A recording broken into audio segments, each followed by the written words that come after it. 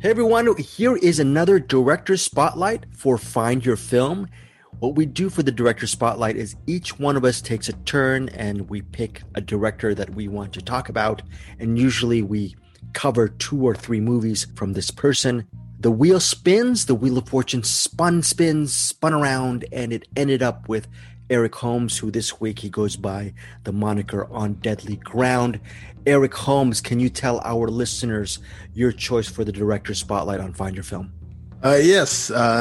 This week we went with Ida Lupino, and I didn't know beforehand, but apparently she's a very prolific director and an actress as well. Probably best known for that. Come to find out, she's pretty good.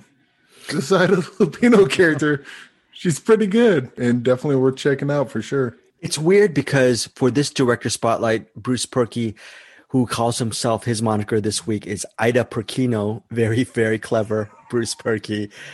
Ida Perkino, not you. I keep on calling her Ida. And I even joined a Facebook group called Ida Lupino because I am such a fan of hers. And I keep calling her Ida, like a moron that I am. Thank you, Ida Perkino, for that huge correction. By the way, I will be corrected many times because I'm going to keep on calling her that horrible Ida all the time. But her name is Ida Lupino. Bruce Perky, is it really? I'm a little bit nervous because how much can one cover in one episode of Ida Lupino? Do you agree that it's really tough to just cover do a summation of her work as a filmmaker? It really is. But I mean, if our whole point is that we're trying to spotlight somebody that either is underappreciated or maybe for a certain generation has kind of fallen off their radar, then we can at least, get them started on the path. So yes. And even if you're a cinephile, I like to consider myself a pretty huge movie buff. And I have seen Ida Lupino in a bunch of movies like The Big Knife, High Sierra, On Dangerous Ground. I watched several times over my lifetime. And I always thought of her as a really, I'll be honest, I never put her in the same rankings of, let's say, a Joan Fontaine, a Grace Kelly. I put her on the level of, which is fine, like a Greer Garson, B-level leading lady, but a B-level, like Gloria Graham. This level is fine. Being a B movie actress or leading lady there's nothing wrong with being a Gloria Graham level actress in yesteryear in Hollywood. It's golden era. Great actresses came out of that era. But I think when you add her as a filmmaker, as a director, it just really ups the ante. Eric Holmes, before we get into the movies we're going to cover from Ida Lupino, what was the biggest just overall surprise from your research last couple of weeks, watching her films and learning a little bit more about what she's done? I think I was kind of surprised of how at least the movies she had a part in with directing, she kind of has a sort of punk rock aesthetic. And that's kind of people say that, but she definitely has some ideas that she wants to get across, and she's very very adamant about getting those across. And I think especially at the time that she did those movies, they're not ideas that I wouldn't say they were never presented, but you don't see a lot of those. It's kind of like the ideas are presented, but they're not quite presented in the way in which she presents them. And I think she kind of, and I could be wrong because, I haven't seen all the movies around that time. And I always get surprised going back to older movies to find, stuff that you don't expect from older movies or older classic movies. But she has a bunch of ideas that you just don't see in movies from that era. And it was pretty refreshing to kind of see that come out through her, at least through her movies anyway. Bruce Perky, did you agree regarding the punk rock aesthetic behind Ida Lupino's work, the way she approached her narratives, her filmmaking, specifically as a director? Yeah, specifically as a director, I would say she was hitting that independent spirit intentionally at a time really 40 years too early. Like if she had come out in the 90s, Like if she was doing what she was doing in the 90s, with the 90s attitude, of course, she would have been a hit, a runaway star. And she was somewhat of a hit anyway, but she was bucking so many power structures when she did it that the fact that she got some of the stuff out that she got out is pretty amazing. But yeah, I absolutely agree with what Eric said on that. I was reading before we actually recorded right now, I was reading this fact that from BFI, British Film Institute, that from 1943 to 1948, there was no female director directing herself in a movie. 0%. So you got to think with Ida Lupino, from 1950 to 1954, she formed a production company called the Filmmakers with her husband, Collier Young. Collier Young was a producer, writer. Collier Young later in his career would create the TV series Ironside. But what's interesting about the Filmmakers is she created that company with her husband. They divorced after the first year of actually making the Filmmakers, but she continued to work. They continued to work together as business partners, which I think that's a lot of credit to work with your ex-lover and to continue that company. And for this episode, we're going to cover one movie under the Filmmakers production company, and that is the 1950 film Outrage. And then we're also covering the 1951 film On Dangerous Ground, which is not part of the Filmmakers. It was directed by Nicholas Ray, but going back to our theme with Alice Guy Blaché about being underappreciated, Ida Lupino received a uncredited director's credit. She was uncredited for helping Nicholas Ray direct On Dangerous Ground. We're going to cover those two movies primarily. Eric Holmes, in the midnight hour, he decided to also check out the Ida Lupino directed The Hitch-Hiker from 1953. You know what? Knowing Bruce Perky down the road, I'm sure he's going to be watching that movie too. I watched it too. You watch it too? Yes. How many movies do you see every week, Bruce Perky? My goodness, that's like 20. 3 billion. Okay, 3 billion. I only see 1 billion. So okay, I guess I stand corrected yet again. We're covering The Hitch-Hiker, On Dangerous Ground, and Outrage. Eric Holmes, you are spearheading this episode. Which film do you want us to cover first? Well, I suppose we'll start with On Dangerous Ground, mostly because that was one that Ida Lupino didn't direct. Ida Lupino. See, I told you, I do it too. We thank you, Bruce. Can you look, Eric? Can you and I just shut up for this entire episode? Bruce, do you mind doing a one-off? Can you do a one-off and just sure? I'll get a Greg puppet and an Eric puppet. I'm like, hey, Eric, what do you think? So sorry, Eric. So sorry for stepping over. So On Dangerous Ground. Why is it? Yeah, you were saying about On Dangerous Ground. Yeah, apparently of the ones we're going to mention, this is the one that she didn't direct. It was Ray. Nicholas Ray. Yeah, Nicholas Ray.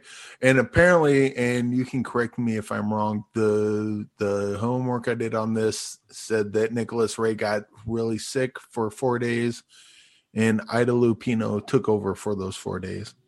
Oh, and you did more research. Okay. But how long was the whole shoot? Was it that I don't know. 2 weeks? It could have been like half the shoot.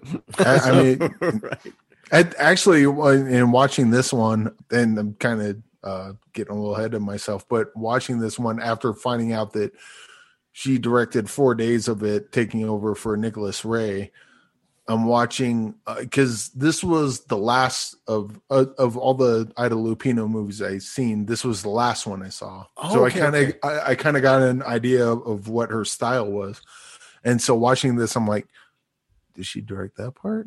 Did she direct that? Is this the part she directed? Like I found myself doing the same thing, like trying to figure out which parts she directed, and I don't. Do we? Any of us know for sure? No, I don't. But I think that speaks to how talented she was. You think of talented directors and you think of, David Fincher movies look like David Fincher movies, Tarantino movies look like Tarantino movies, so on and so forth. But there's something to be said about a director that can come in and mimic what needs to be done for the story or for the movie, or even television directors do this a lot. They'll bring in a television director, and the point is to push the story forward in a way that matches the look and feel of what's already there. And from what I can tell, Ida Lupino did just that on Dangerous Ground. Right. Now, here's the thing about On Dangerous Ground, though. Let's face facts, right? Okay, so Hollywood, Nicholas Ray is considered one of cinema's most acclaimed directors, especially from that day. I mean, he's, along with On Dangerous Ground, he directed In a Lonely Place, one of Humphrey Bogart's most acclaimed performances. He also directed Johnny Guitar, Rebel Without a Cause, James Dean. So he's revered. So, and On Dangerous Ground is considered one of his best films. And I was surprised. The reason why I wanted to, we were talking about which Lupino film should be covered. The fact that she didn't even receive credit for this movie. And a lot of this stuff came out later probably, and it's really not talked about. And even whether it's 4 days, 5 days, 3 days, she acted in the movie as well, and she does a really good performance. Okay, and I'm gonna get to you, Bruce, in a second, but I really love this as a noir. Bruce, would you consider this as like a noir? We're in Noirvember right now. We're timestamping this in November. Yeah. Is this a hard-boiled noir, or do you think because of its sentimentality at a certain sense, it's really not too much of a noir for you? No, I'd say it's a noir for sure. I think it's a strangely split film. And I think that's probably what makes it kind of unique. And once again, I'm not as steeped in noir as you are, but the fact that the first half is straight up noir, hard-boiled cops, in the city and all the stuff that's going down there. And then it just hard shifts to this other kind of mystery in rural, snowy, mountainous terrain. And that's when he meets Ida Lupino's character and all that. And that makes it a really strangely split movie as well. So which kind of the opposite of Eric's point, I can almost see they kind of have a little bit of different styles and tones to them. So I could see that she maybe did one half or the other half of that. Oh, very interesting. Because the settings are so different that they actually look kind of different, although it does feel like one piece. So anyway, we can talk more about that. But yes, I would say it's noir. Yeah. Okay. So before we get to you, Eric, just very quickly, here's the plot synopsis. Rough city cop Jim Wilson, played by Robert Ryan, who, by the way, is fantastic in this movie. Jim Wilson is disciplined by his captain and is sent upstate to a snowy mountain town to help the local sheriff solve a murder case. I don't want to give too much away, but ultimately this chase leads Jim Wilson, played by Robert Ryan, that cop, Jim Wilson, to meet up with Mary Maiden, played by Ida Lupino. Mary is blind. Not a big spoiler there. Mary is blind. And ultimately, the second half of the movie, we see Jim trying to solve this murder case upstate New York, and he starts bonding with Ida Lupino's character, Mary Maiden. And I thought it is split in two movies. I absolutely love the movie. We were talking on our last episode about how Hitchcock with Vertigo let the actual score sometimes envelop the entire narrative.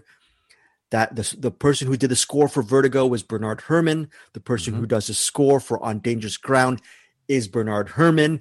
Listeners, if you have no idea what On Dangerous Ground is about, I don't even want to see it, but you love Bernard Herrmann, just watch the opening moments of the opening credits of On Dangerous Ground. It has this just an amazing score by Bernard Herrmann. Eric Holmes, your thoughts on Dangerous Ground? Did you love it? Did you hate it? Were you mixed? Overall thoughts? I did like this one a lot. It's one of the things that struck me about this was it reminded me a lot of a Scorsese movie, because there's so many characters coming at you, and those characters go away. They don't become important later on. But the idea of Goodfellas, when Ray Liotta just walks around, and then you just start seeing all the other characters. You only get like a line or two from them, but it tells you everything you need to know about the characters. And I think that's just really good writing, kind of building the world in which the person's living in. And also because of Scorsese with Taxi Driver, it's with On Dangerous Ground, place. He's a character who's getting swallowed or eaten up by the city. That, you know, So that's a good point too. Yeah, definitely. And to the point, well, you say that it's not a spoiler that Ida Lupino is blind, and it isn't, but Ida Lupino doesn't show up till like halfway through the movie. I think it's like 40, 50 minutes into the movie until she shows up, and her entrance is perfect. And I'm wondering if that was the 4 days she shot. Because the first time you see her is the back of her head, and she's walking in, and it's not like, oh, we're going to this blind lady's house. The guy's looking for the person that shot his son or killed his son or daughter. He killed his daughter, looking for the person who killed his daughter. I believe that's what happened. Yeah, that's right. He killed someone important to him, so he's on a blood hunt for this guy. And so you don't know anything about Ida Lupino's character at this point. It's just a house you show up and you see the back of her head and she's walking around. But there's all these little subtle things, like she's walking. The first thing you see, she walks in and there's a chandelier and she has her hand up to, okay, there's the chandelier, and she ducks under it. She walks towards the fireplace, puts her hand out, and she knows she's near the fire. Like, she does all these really subtle things that kind of clue you into the fact that her character is blind, and then they reveal that later on. But I thought that was really well done, and overall this was a really great movie, and she's fantastic in it. I was thinking, Eric, the thing you were talking about Ida Lupino, parts that she directed, and the way you were explaining it, I'm just guessing here, but I'm thinking the way the murder investigation is handled, especially in dealing with the suspect, I'm thinking maybe that might be a couple of those sequences might have definitely been directed by Ida Lupino, the way it was handled in a very sensitive but realistic manner. That might be, I could see a little bit of her creative hand. Even if Nicholas Ray was directing it, maybe she had a really good hand, because some of those scenes could have been touch and go and being really way too melodramatic, but the way they handle some of the pivotal sequences I thought was really well done. So well, also you got to figure that a lot of that is the writing too, because I don't think as a director, I don't think she would have rewritten things. It was probably already there in the script. But yeah, I mean, that's kind of one of the fun things about this. If you've seen Ida Lupino movies and then you go into this, that's one of the funnest things I had about this movie. It's like, which is the part she directed with that knowledge. But even beyond that, it's just a really good movie.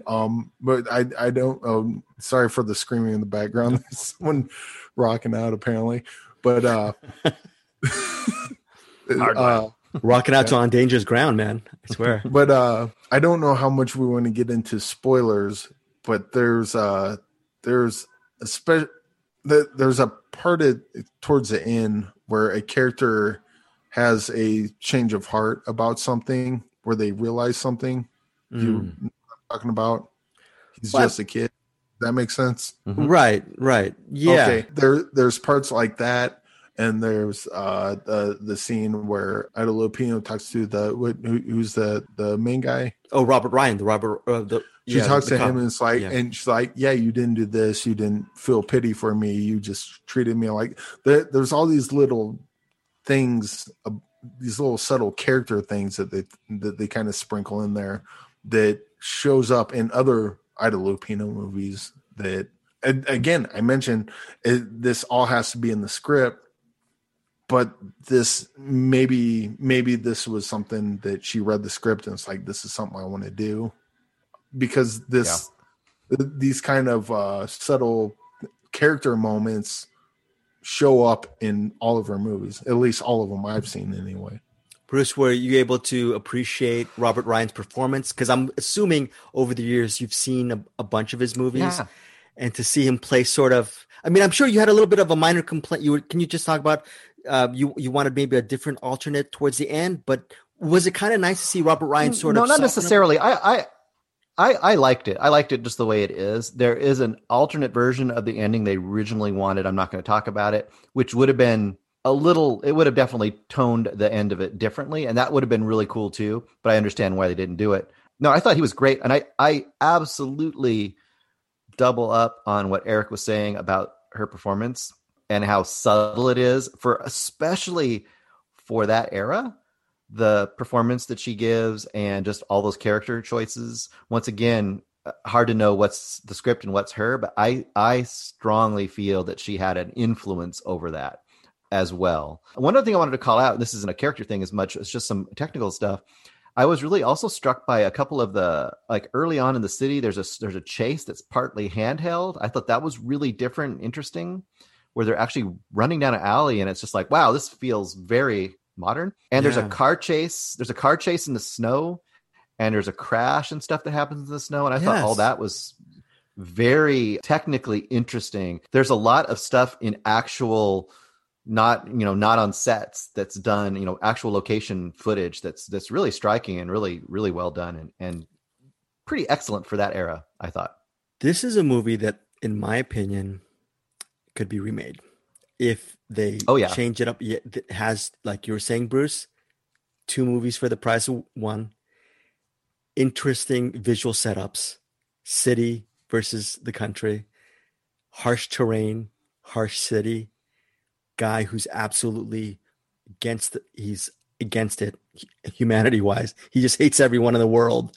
And then he goes to a different place and sort of kind of finds himself. I just think this is a wonderful film.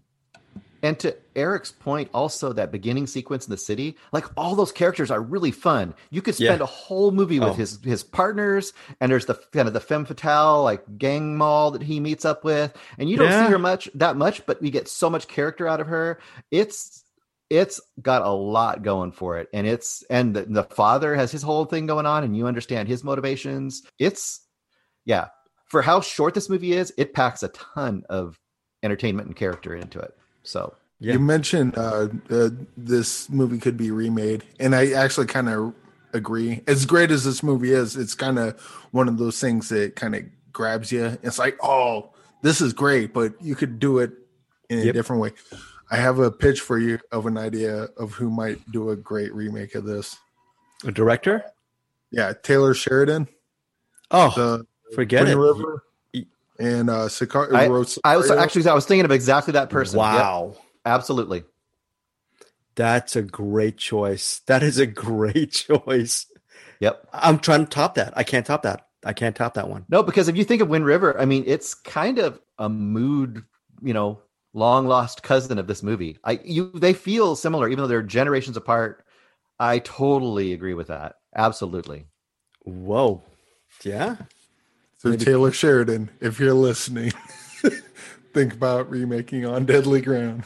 Get Steven Seagal. No, wait. No, that's wrong. I'm thinking like a Chris Pine type as the lead. You could do Chris Pine as the lead, and because he's worked with the Sheridan script before. Chris Pine, Jeremy Renner type, right? And Then who's going to take out Lupino's character? That's such a hard thing to do. You're gonna have to hire Victor Frankenstein to reanimate Ida Lupino. She's the only one, right? I mean, there's not many actresses. Can you think one right off the top? I think Dakota Johnson. Could she do it? She's good. She's likable, but do they have that presence? Do they? Florence Pugh could do it. Yeah. I think because she's so nondescript and so many times, and she can be a chameleon. I think someone like a Claire Foy could knock it out of the park, that kind of stuff. So yeah. But anyways, On Dangerous Ground, high recommend, I guess, or solid recommend from all three of us. Ida Lupino, she stars with Robert Ryan. They are very good together. Again, Nicholas Ray directed the film, but remember, this is a director spotlight on Ida Lupino. She is also uncredited as a director for On Dangerous Ground, made in 1951. Our next film, I am going to pick our next film. Our next film will be, I guess The Hitch-Hiker. The Hitch-Hiker is a movie that I actually watched months ago with my better half, Anderson Cowan. We actually did this for a Patreon situation, and he picked The Hitch-Hiker. And I think we did talk about Ida Lupino a little bit on that Patreon episode, and I think knowing my stupidity, I probably called it Ida the entire Patreon episode like a moron. But The Hitchhiker was released in 1953, again produced by the filmmakers, directed by Ida Lupino, and the writers were her husband, actually her former husband, right? Thank you, Cinematics. Collier Young co-wrote the screenplay. He produced it. Oh, thank you, Eric Holmes, Cinematics again. So Collier Young and Ida Lupino, they were the writers for The Hitchhiker, and Ida Lupino directed it. And it stars Edmund O'Brien. Edmund O'Brien, we know Edmund O'Brien for his role in this movie called The Bigamist, which all three of us covered on the recent episode of Find Your Film. And that movie, The Bigamist, is also directed by Lupino. But first of all, Eric Holmes, your thoughts on The Hitchhiker, because it's been maybe about 4 or 5 months since I've seen The Hitchhiker. What is your overall thoughts on this 1953 film? Oh, I got wonderful thoughts about this movie. Before I get into that, though, I wasn't paying attention. You said you mentioned this on where? On a Cinematics Patreon episode. I think Anderson and I covered The Hitchhiker on a Cinematics Patreon. So if you're listening to this, maybe check out Cinematics the Patreon, and then you can get caught up to speed. But yeah, The Hitchhiker, I like this one a lot. This one actually reminded me a lot of Wages of Fear. What? Like a lot. Really? Get out of here. It might be because of the Wages of Fear is, and Sorcerer for that matter. They're kind of road movies. I mean, okay. It sounds weird being that, but like that they're the two guys get kidnapped and they're just on the road, and you have the idea of is he gonna kill him or not?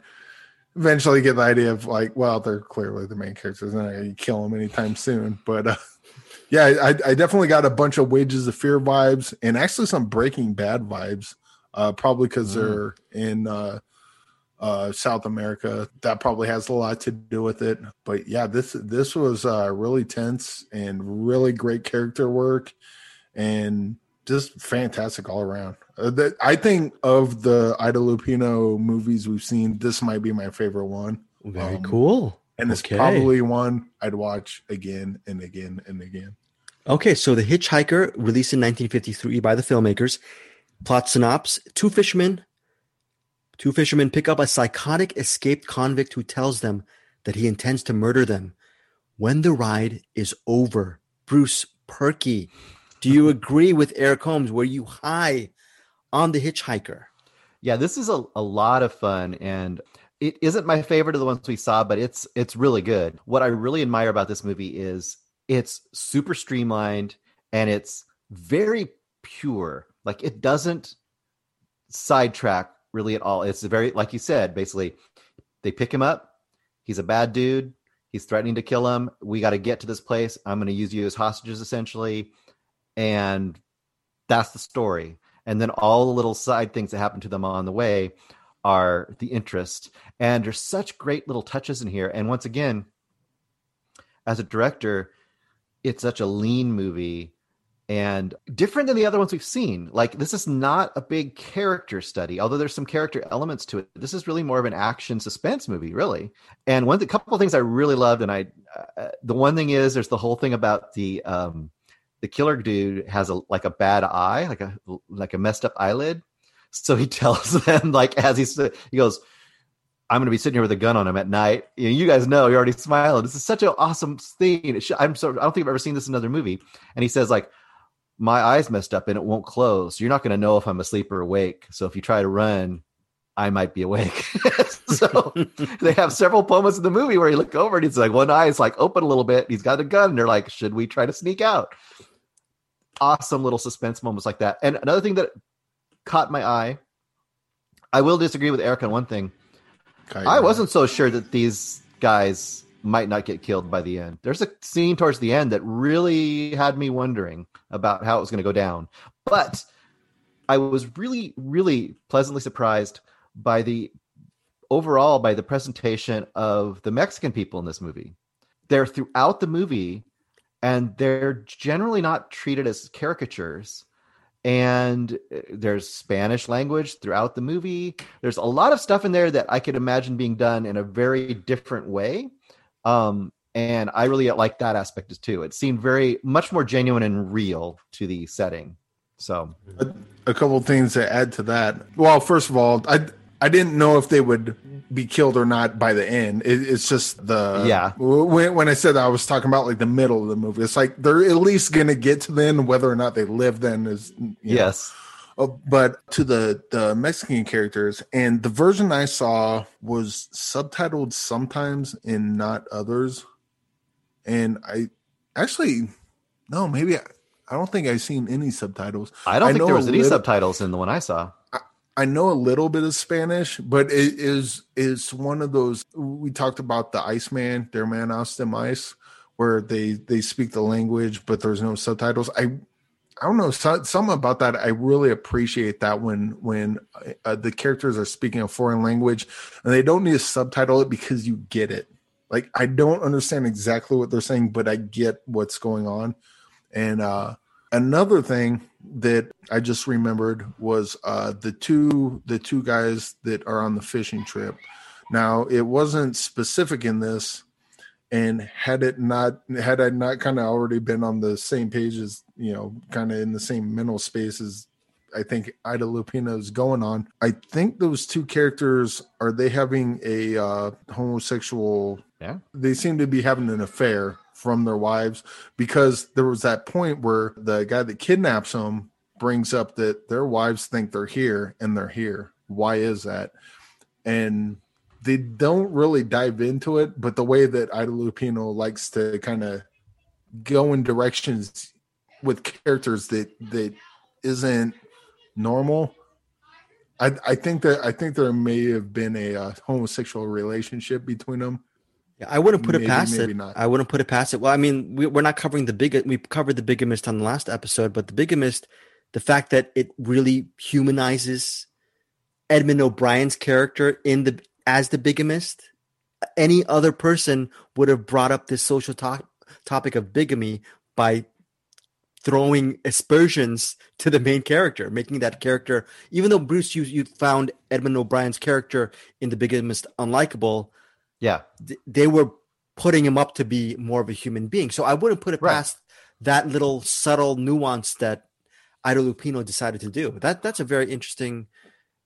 And I hadn't considered that, but also if you think about it, a big part of this movie is the whole idea of masculinity and what is tough and what isn't tough. There's a very interesting subtext. First of all, it's a strange arrangement, right? Two guys getting basically kidnapped by another guy. Like, I don't think I've ever seen that dynamic. I can't think of a movie that has that dynamic.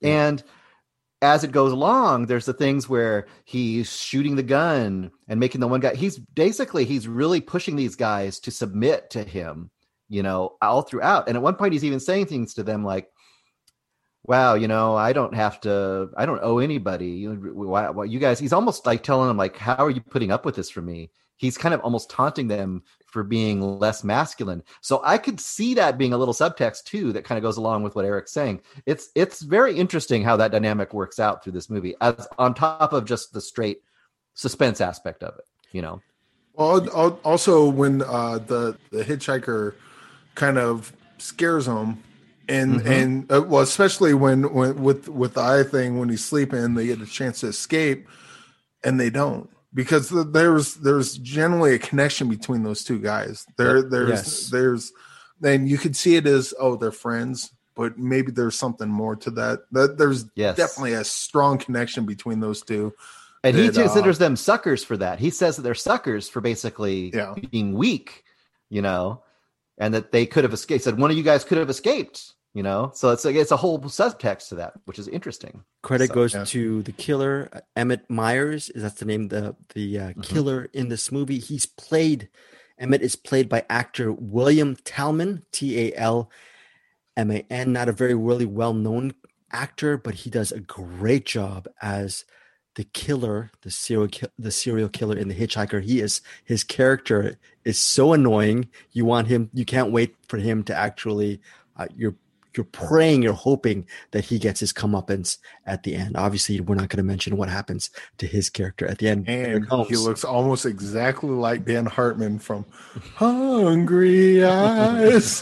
He's got this hungry eye. But he, if you watch that video, it's like, dude, that guy's a dead ringer for him. It's like sprinkle a bit of Jeremy Renner, and that's like the same guy. Yeah, okay, so anything else about The Hitchhiker? We guess another record. You know, to be honest, the first time I saw The Hitchhiker, I liked it. I know Anderson didn't like it as much.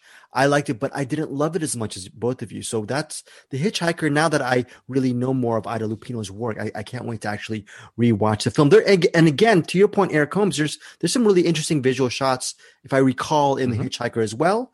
And I think with the filmmakers, what the production company and Ida Lupino, what she's doing during these 4 to 5 years of its existence, she wanted to tackle sociological subjects, and any normal filmmaker could have brought a heavy-handed approach to the material. And I don't know what you guys think, but I feel like she really brought a mixture of verite and cinematic style, and also human insight into the mix. And I think that's what makes her body of work interesting. What do you guys think on that? She's definitely like subtle as far as we talked about bigamous in the previous episodes, but you know, she has a way of adding character moments it's not like right out there. She'll add like these little tiny, someone says a thing or someone looks at someone in such a way, but it adds so much to the character that might not always be there. And I again, some of that's probably the writing, some of that's probably the acting, but this is like throughout her filmography is, you know, the little bit I've seen, that it can't be an accident. The common denominator is Ida Lupino, and if she's in all these movies and the same thing makes its way into all these movies, I have to imagine she has a big part in inserting that into it. Yep. Bruce, you think Ida she's basically making these Lifetime TV movie subjects interesting, right? Yeah, she's taking things that could be easily like straight up exploitation, straight up very generic good bad characters, and she's adding nuance and depth to them that they wouldn't have to still be a successful movie, but by her doing that, she elevates them into something pretty special, and that's why we're still talking about them, you know. So before we get to our last movie from Ida Lupino under the filmmaker's banner, I'm just gonna quickly, I'm not gonna do a review, I'm just gonna do a quick interject. This, at the time of this taping, it's November, middle part of November 2020. November is also known as #Noirvember. If you want an interesting noir, my mother, who is a bigger movie fan than I am, she actually was urging me, Eric Holmes, and Bruce Perky to watch this film called Roadhouse. I did not want to inflict Roadhouse on either of them because they have to watch so many movies, and they're not her sons. So it's upon me to actually listen to my mother. I decided to see Roadhouse. She plays a torch singer who ends up at a roadhouse, which is basically a bar and a bowling alley smushed together. And it's a noir, and she is so fantastic. Little spoiler here. Ida Lupino, she's not a great singer. She plays a torch singer, but the idea of this movie of Roadhouse is people are so amazed by her presence and the way she delivers her song. And she sings like this, and it's not she can't really carry a tune very well, but she carries the room. And I think with Ida Lupino's work as a director, it's sort of interesting because these subject matters, if you don't know who Ida Lupino is and you look at the plot synopsis of these movies, you go, oh, this looks like a cheap exploitation movie from the 50s or late 40s, and I'm never going to see it. Well, you would be doing yourself a disservice, because if it's directed, like Eric Holmes is saying, directed by Ida Lupino, you're missing out. And Roadhouse, as far as a noir, It's fantastic, and I hope down the road you guys check it out. It's not streaming anywhere. I've hunted it down. It's can easily be seen on your YouTubes. So check out Roadhouse on YouTube. It is my favorite performance by Ida Lupino to date. She is, and if you like film noir, crackerjack, snappy dialogue, Roadhouse is the movie to watch. Another thing that surprised me about this Ida Lupino discovery, I'm not talking about research. I purchased a book, been reading a little bit about her. Really interesting stuff. Selfishly, the most interesting stuff is Bruce Purkey and I often disagree about movies. And I remember on the off chance, Bruce Purkey has this idea. I'm gonna lay it all on the table. Bruce Purkey over me and Eric. Whenever we have to watch a movie, Bruce Purkey's always early. He does the homework early. He watches the movies before me and Eric. Eric and I are usually Eric is the second one. He's actually pretty diligent. I usually do my stuff under the gun. But Eric was saying Bruce was saying that out of all the movies, Outrage was the one to watch. And Bruce Purkey, this is the last film we're covering from Ida Lupino. Mm-hmm. Outrage, released in 1950. What made this movie sing to you? This one, to me, of all the ones we saw, this one felt to me like this might have been the one that, of the ones we saw, that really was a passion project for her. And I felt like I saw the most style from her in this movie. She didn't act in it, but I loved some of the sequences in here a ton. And it's also a very daring movie. I was watching a little documentary about her, and they were talking about how they had to erase any form of the word rape from this movie. They couldn't call it anything like that in this movie, which is the point of this movie. We'll talk about it here in a second. They had to call it criminal assault, I think, or something like that in this movie. But we can talk a little more, but there's a few sequences in here that I think are quite amazing. And I think the character choices and the character work, like we've been talking about, are really interesting in this movie. And it's a woman's perspective straight up in this movie as well. And I think that makes it extra special for that time period. So Outrage, 1950. A young woman who has just become engaged has her life completely shattered when she's raped while on her way home from work. That young woman is played by Mala Powers, M-A-L-A Powers. Eric Holmes, your thoughts on Outrage? What did you think? Any movie or any story that brings a light towards pain someone feels when they're being victimized in the way that the character was in Outrage is fine by me.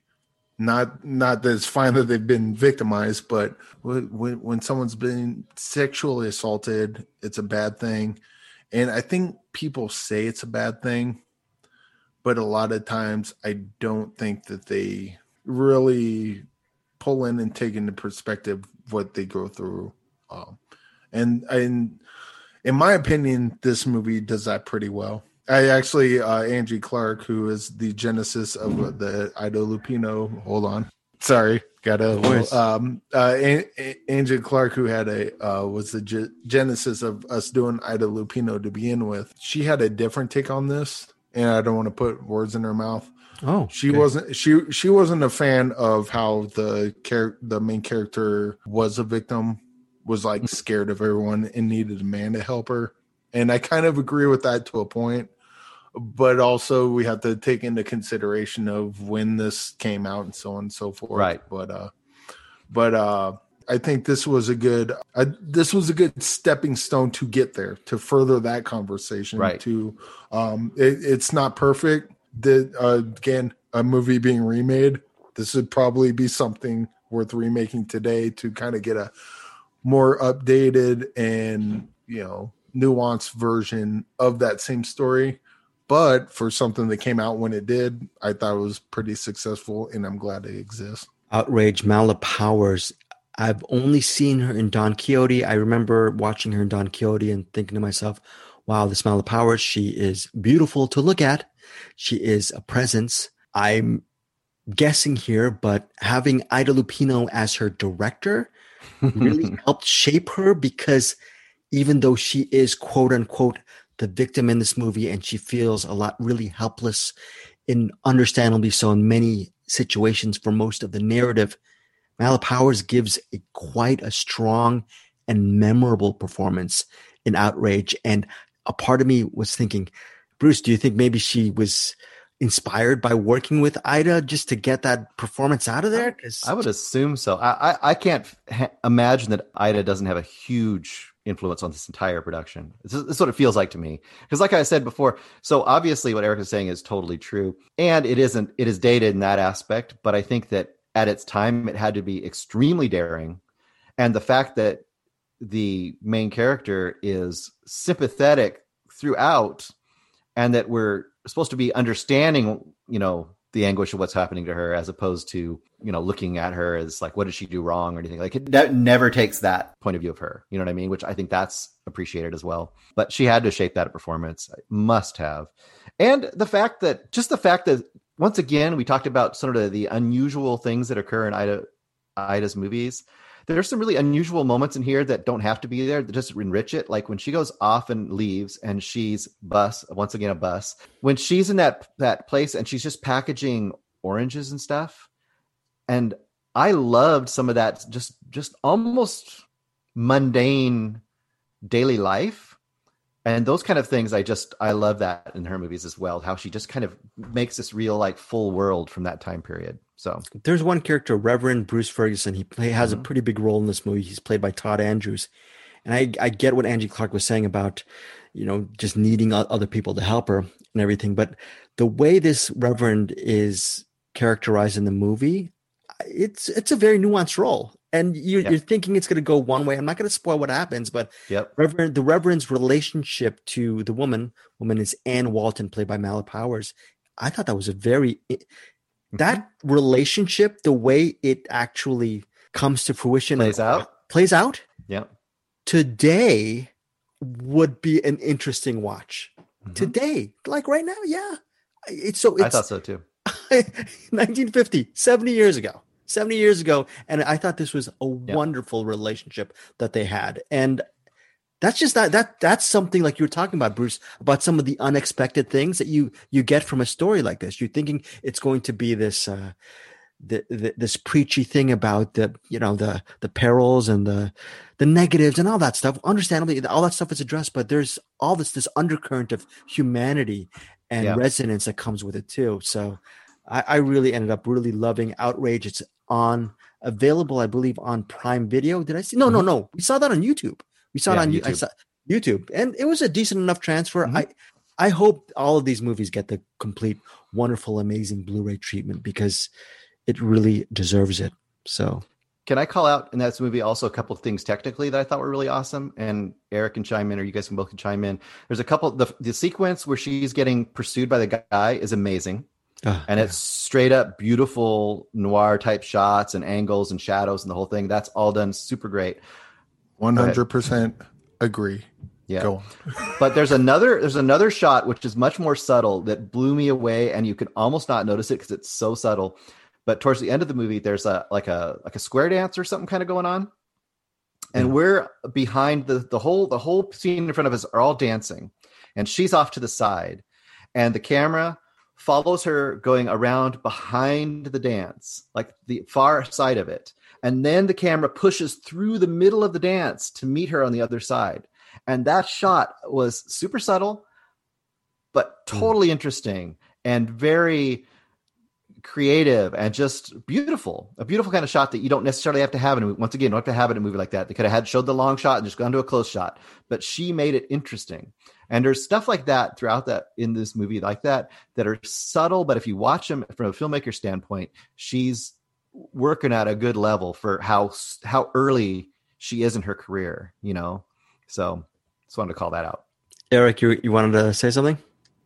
Well, yeah. Well, first of all, I brought up Angie Clark, and I would like to reiterate, I am not her. And if I am speaking out of turn, you're nowhere close to her, Eric.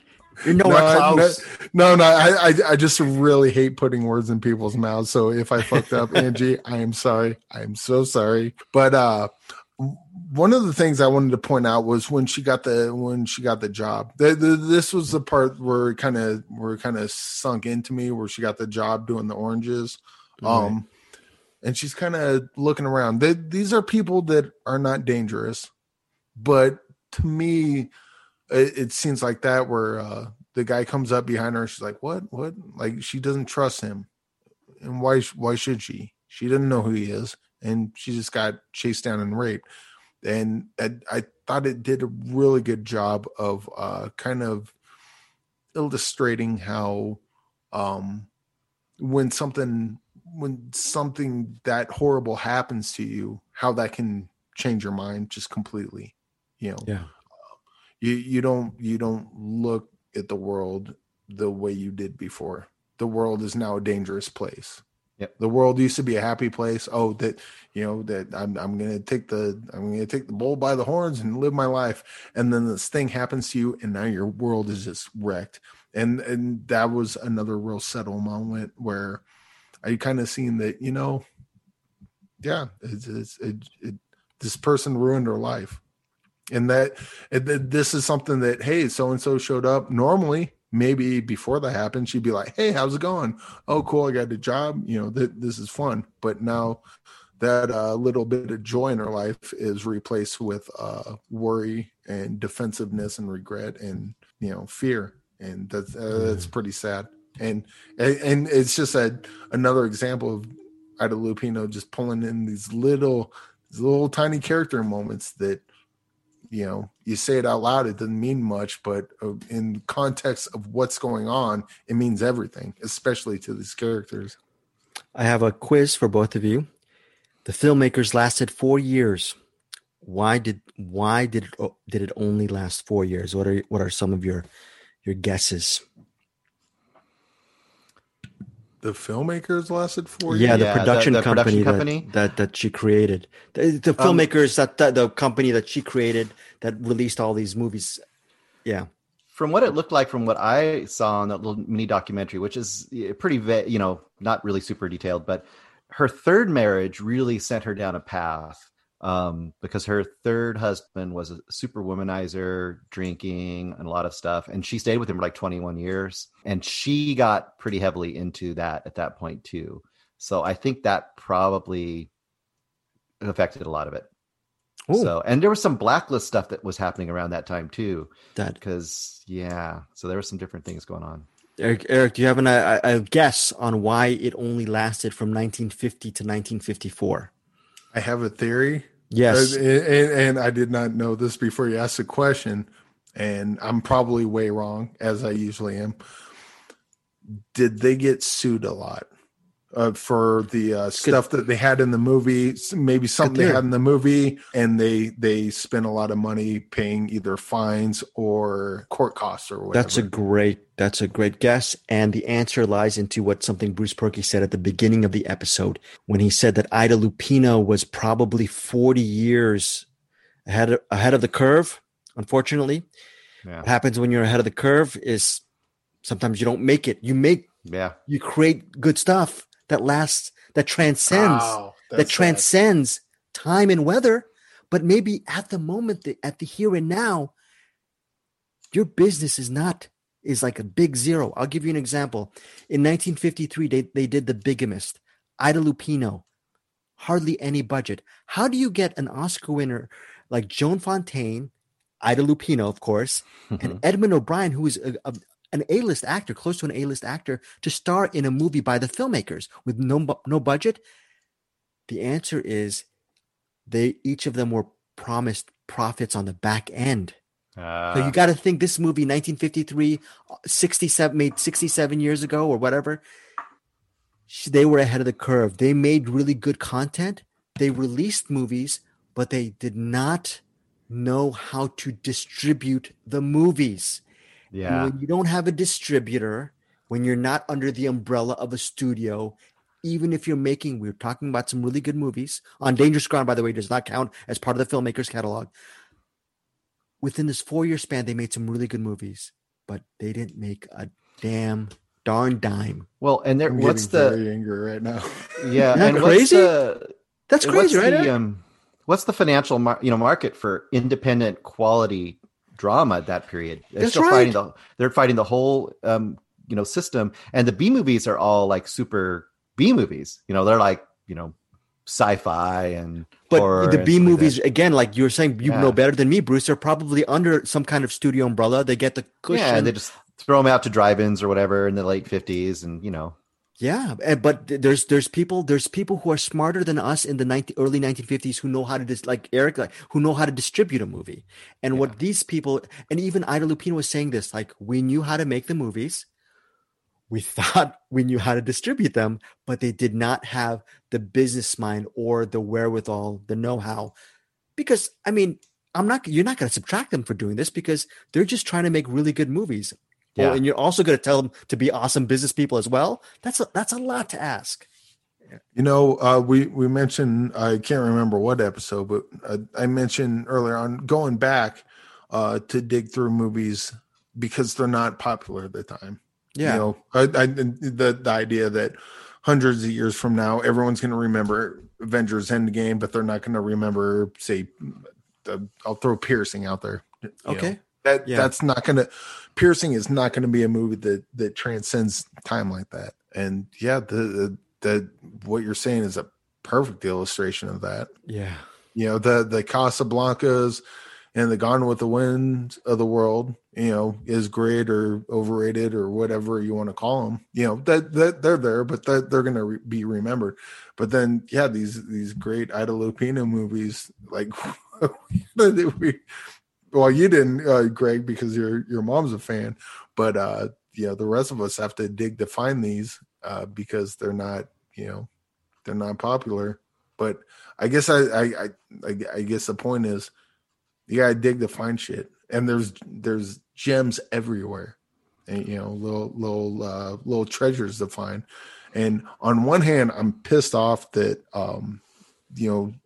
someone like Ida Lupino isn't as revered as she should be. Yes. But at the same time, it's pretty exciting because if movies that she did that are this great that are hidden, what other treasures are there to find? Mm-hmm. Exactly. And, again, to that point, Bruce, you were talking about the indie market, the indie world.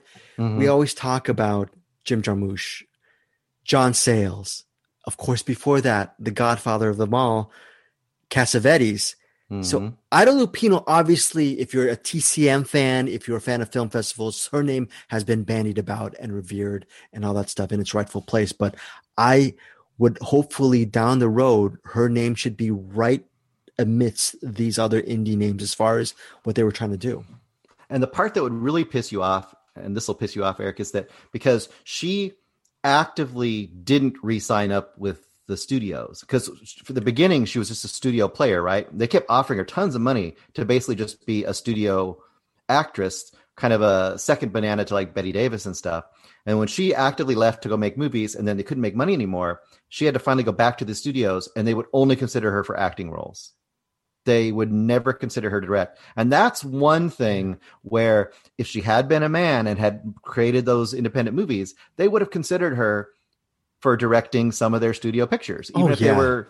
So, and then that's when she goes in, then she basically goes back down and does TV, and she directed tons of TV episodes in the 60s, especially.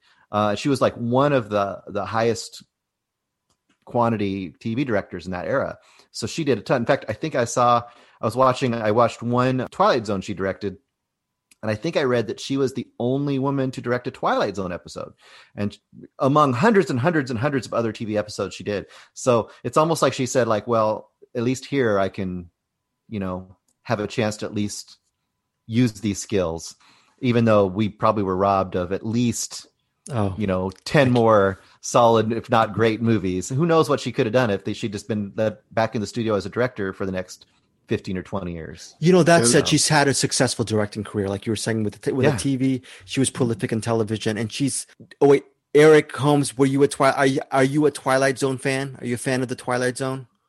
I wouldn't say a fan only because I've seen them. I like them, but if you did Twilight Zone trivia, I would not be the teammate. Okay, but you were a fan. Points. Bruce, you said you recently you just dropped you did drop a little hint. You said I recently saw a Twilight Zone episode directed by Lupino. What did you think of The Masks?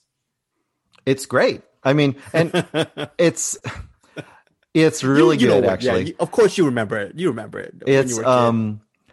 It's hilarious. It still works today. I like a lot of those do. But to Eric's point way back earlier in the episode, how sometimes when you get brought in like to be part of a series that's already created, you want to not stick out, but you want to be part of that. So you wouldn't look at it and go, she was better or worse or anything. She just was solidly right in there with their episodes. Yeah. It looks like a Twilight Zone episode because it is a Twilight Zone episode because she's a talented director.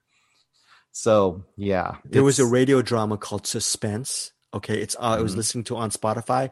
And sometimes when you can listen to podcasts where they do old timey radio dramas from the 30s, 40s, and 50s, and they had a double header from Suspense drama with Ida Lupino in 2 episodes. I listened to it while I was doing my weekend DVD Blu-ray hunts, and man, the plots were overbaked murder mystery, murder-ish. Right. Yeah, these kind of things that would come out from the 50s, but when Ida Lupino is doing the voiceover and the acting, it just ups everything. It just ups the entire proceedings. And even within radio drama, she excelled. So I just can't, I'm going on IMDb and it's just, we don't have 500 hours to cover the illustrious works of Ida Lupino. She started her screen career at 13.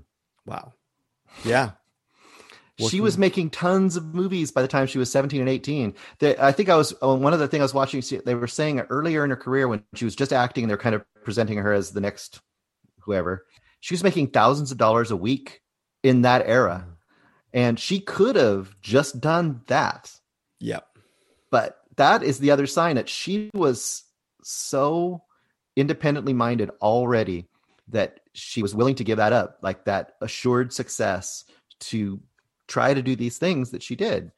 So we should be very thankful that she got to make what she did get to make, you know? Yeah. And it's so cool because we love movies so much. It's great to know that she really loved to direct. I mean, even when she didn't, like you said, Bruce, even when she didn't get those big movie roles, movie directing projects, which is frustrating, she was still able to flourish in television. So yeah, that is it. Eric Holmes, before we go, final thoughts on this spotlight on Ida Lupino, just in general? Yes, I gotta thank Angie Clark because I mean what I was talking about with the my octopus teacher in the previous episode. You know, this is just a little thing.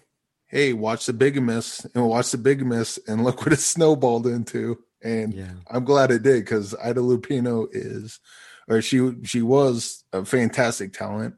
I would have never came across her otherwise, and I'm glad I did because Ida Lupino is great, and I look forward to watching her other movies as well. Have you ever seen The Masks from the Twilight Zone? Not that I know of.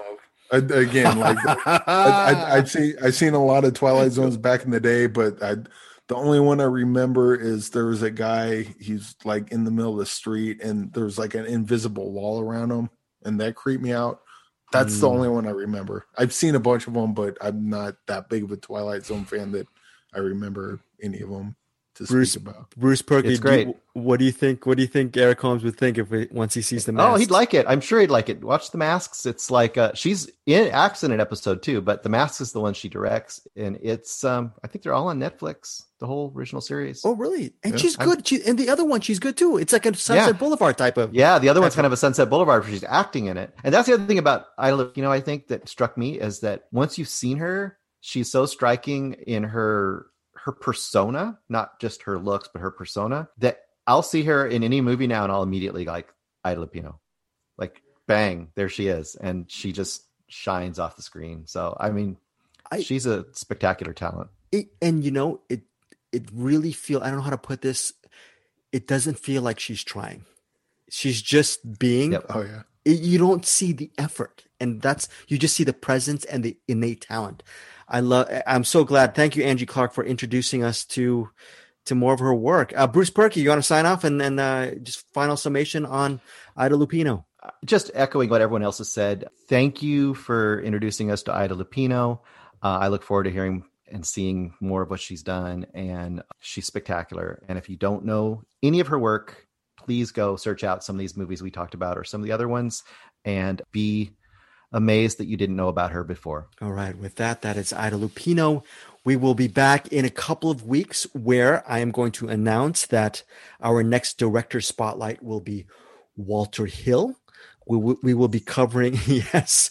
I keep forgetting what Walter Hill movies are we covering? Oh yes, we're covering Brewster's Millions and Another 48 Hours. Which one? Is that right? Bruce Perky, was that Brewster's Millions and Another 48 Hours? It'll make my name easy for that episode. I'm already there. So Brewster's Millions. There you go. I can't say this for sure until we record. We're gonna have the Walter Hill movies we're gonna talk about for sure. I suspect that we'll go deep dive into many, many, many Walter Hill movies. Yes. Wait. Okay. I literally love Walter Hill. I know Eric Holmes. I'm surprised you don't have more Streets of Fire merch all around your area. Bruce Perky. Actually, I have this shitty tattoo of Michael Pare on fire attacking Gary Busey in tornado mode, but that is Michael Pare from Streets of Fire. That's awesome. It looks like a 3-year-old drew it because maybe it did. I don't know. That's amazing. Bruce Perky, aside from the Warriors, are you a huge fan of Walter Hill as well? Yes. Walter Hill is great. Okay. So good. Okay. I can't wait. We are the stereotypical bro movie buffs with the Walter Hill stuff. You know what? I'm not going to apologize. That'll be our next director spotlight. Until then, guys, we will see you next week on Find Your Film.